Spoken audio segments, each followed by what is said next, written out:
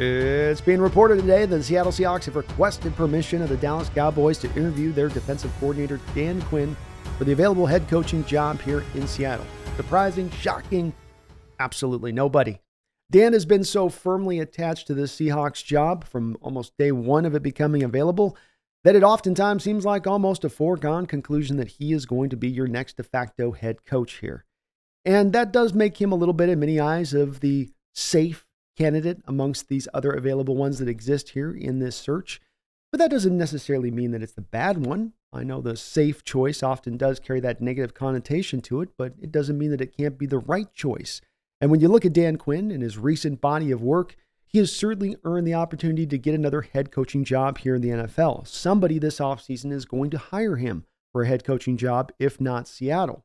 And it really does start with him when you look at his resume in his time going back to Seattle, back at the origin story, if you were. He did do a defensive coordinator gig out there in Florida for a year, but this is where he really cut his teeth.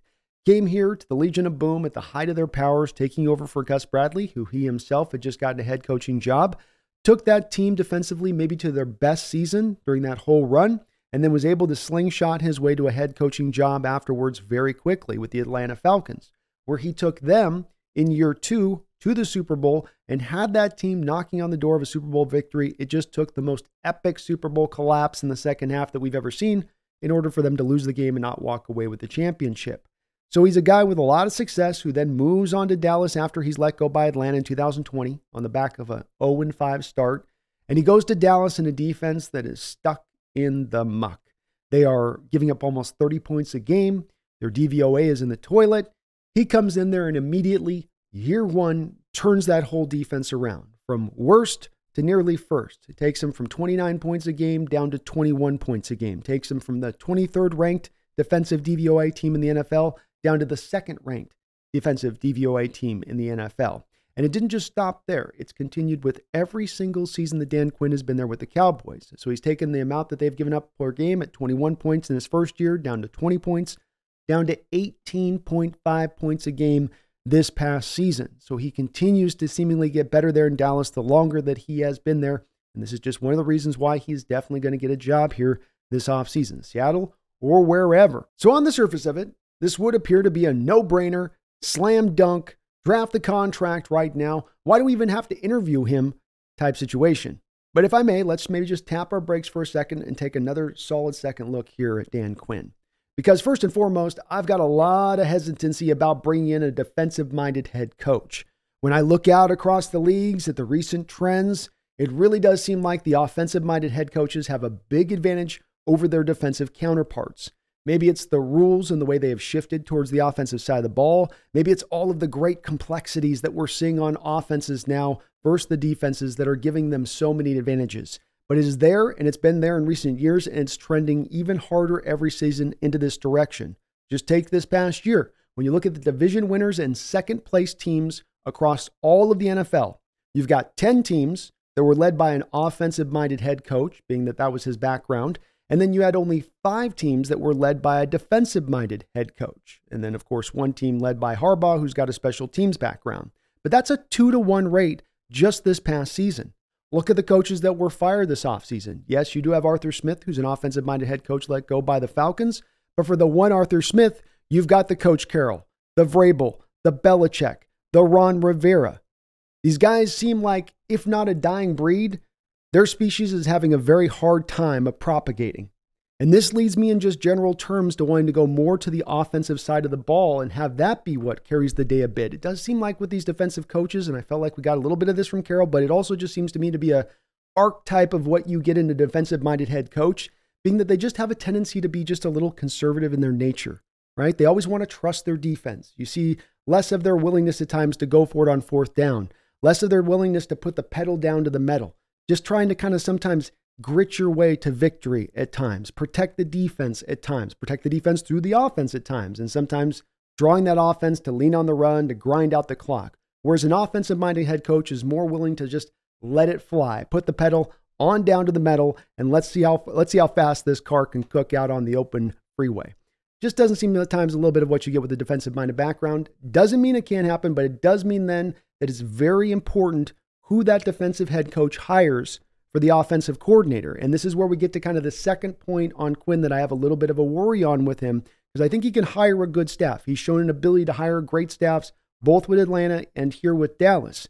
But when you look at Dan Quinn's time there with Atlanta, he was 24-29 when he did not have Kyle Shanahan as his offensive coordinator. Now, I looked at the hires that happened after Shanahan, and it wasn't necessarily his fault in hiring bad coordinators after Shanahan, because he then hired Steve Sarkisian to be his offensive coordinator to take over for Shanahan. And then they were still trying to run the Shanahan offense with Sarkisian there. And Sarkisian's got kind of his own system, his own scheme that doesn't go in alignment necessarily with Shanahan. And as we've seen here in Seattle, when you try to hybridize two things, you end up with something that just basically completely doesn't really work.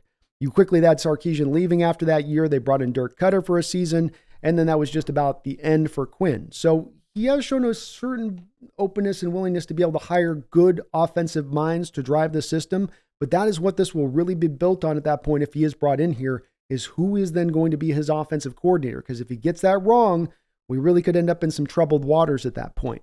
I'm also not one to want to look at just one particular game or the final result of a season and take too much away from that.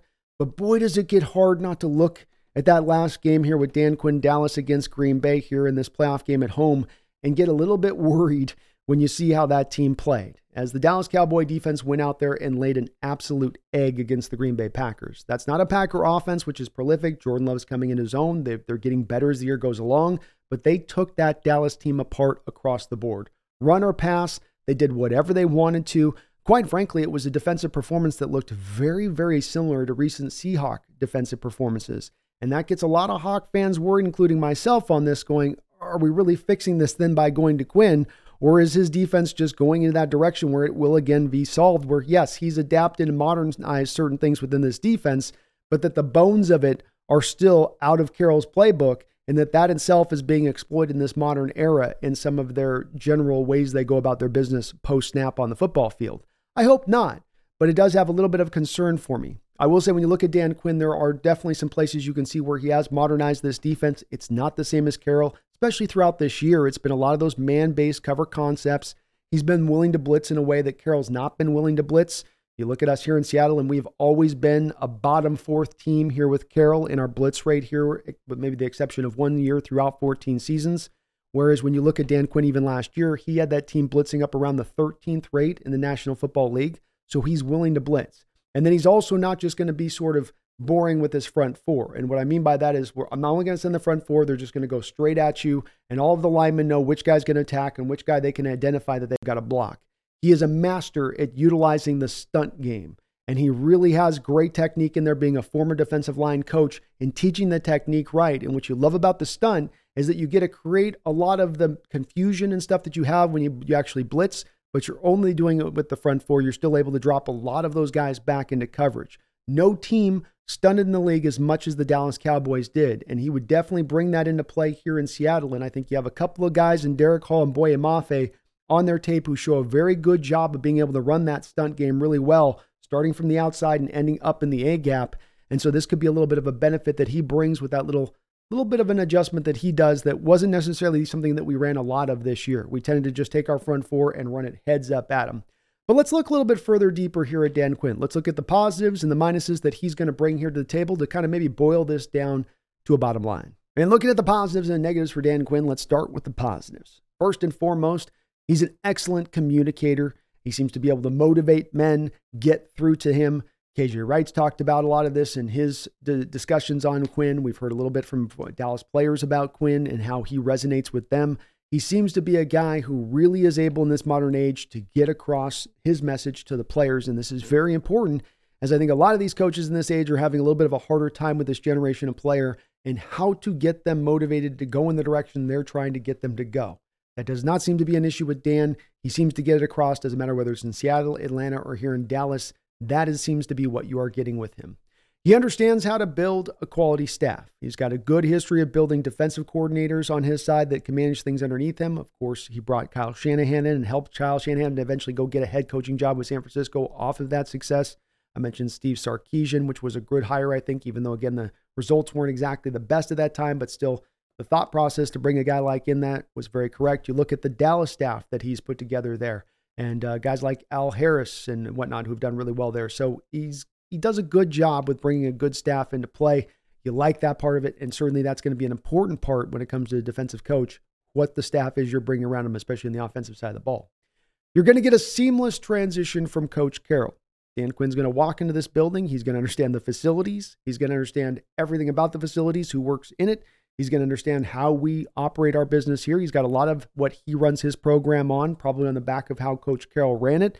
So for the players, you're not going to be missing a beat. Maybe there's less of a need to take this down to the nub, right? If you bring in a guy like Dan Quinn, who's got his background with Carroll and understands this program, and that just helps you to easier turn this around in a direction to get you back closer to winning football at that point versus having he's going to take everything down, start kind of from square one, and then build it back up. He's also a defensive line guru, a part that really stands out with him. He was a former defensive line coach, and he was so in a way that you would think a guy like B.T. Jordan would be if he was a defensive line coach. The specialist the Hawks brought in as a pass rush specialist this offseason who did really good work with our team. He really understands how to teach these defensive linemen to be a technician with their hands. He'll teach them how to chain pass rush moves together. He's a master of teaching the stunt, which is, of course, a tried and true part of this Dallas Cowboys defense, which they ran at the highest rate of anybody in the entire NFL. It really sets these linemen up in a way that makes it really hard on them as they go between their different games that they'll run up front there. And it doesn't always necessitate then that you have to run the blitzes in order to generate pressure. You can kind of call to that stunt game. You can call to those pass rush moves that he's able to develop in these individual players in a way then that allows you to drop those guys back in the secondary and close down some of those zones, close down some of those holes out there, shut down some of those passing windows that sometimes do exist. On the negative side of it, he is a defensive-minded head coach. As I said, those guys have a harder run in this modern age to get through it, and that they do seem to be informed at times in their coaching strategy by their defensive background, even as it pertains to sometimes the offensive side of the ball. He is a Pete Carroll acolyte.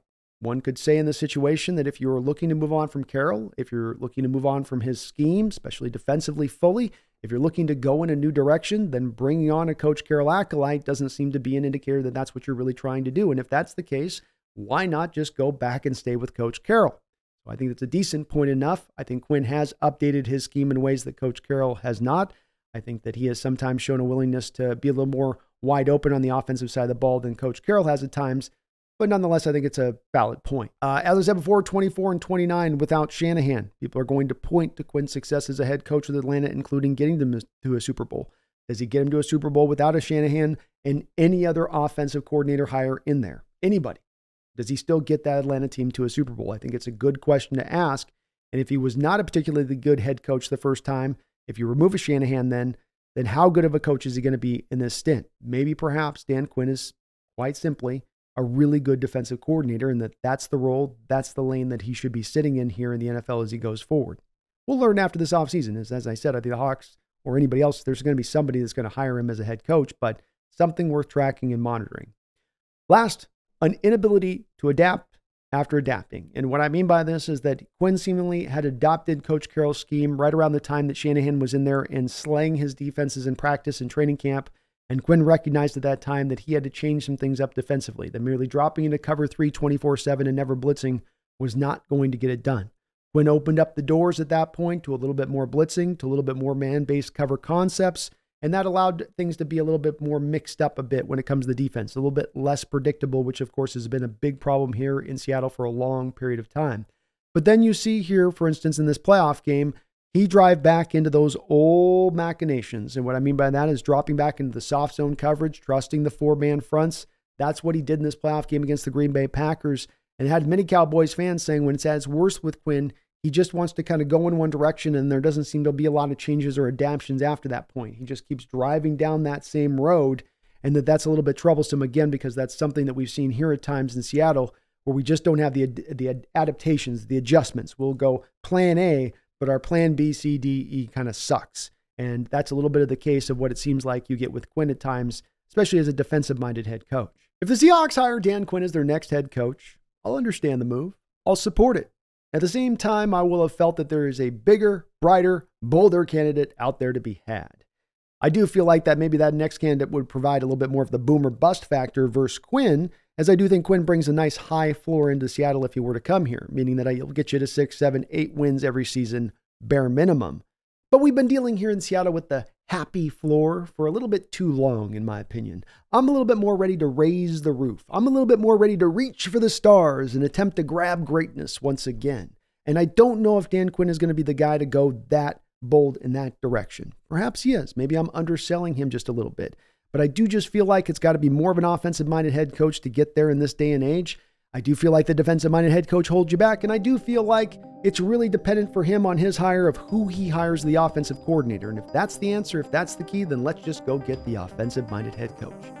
We'll see which way our Seahawks go. They're now starting to interview a variety of different candidates that we're hearing about.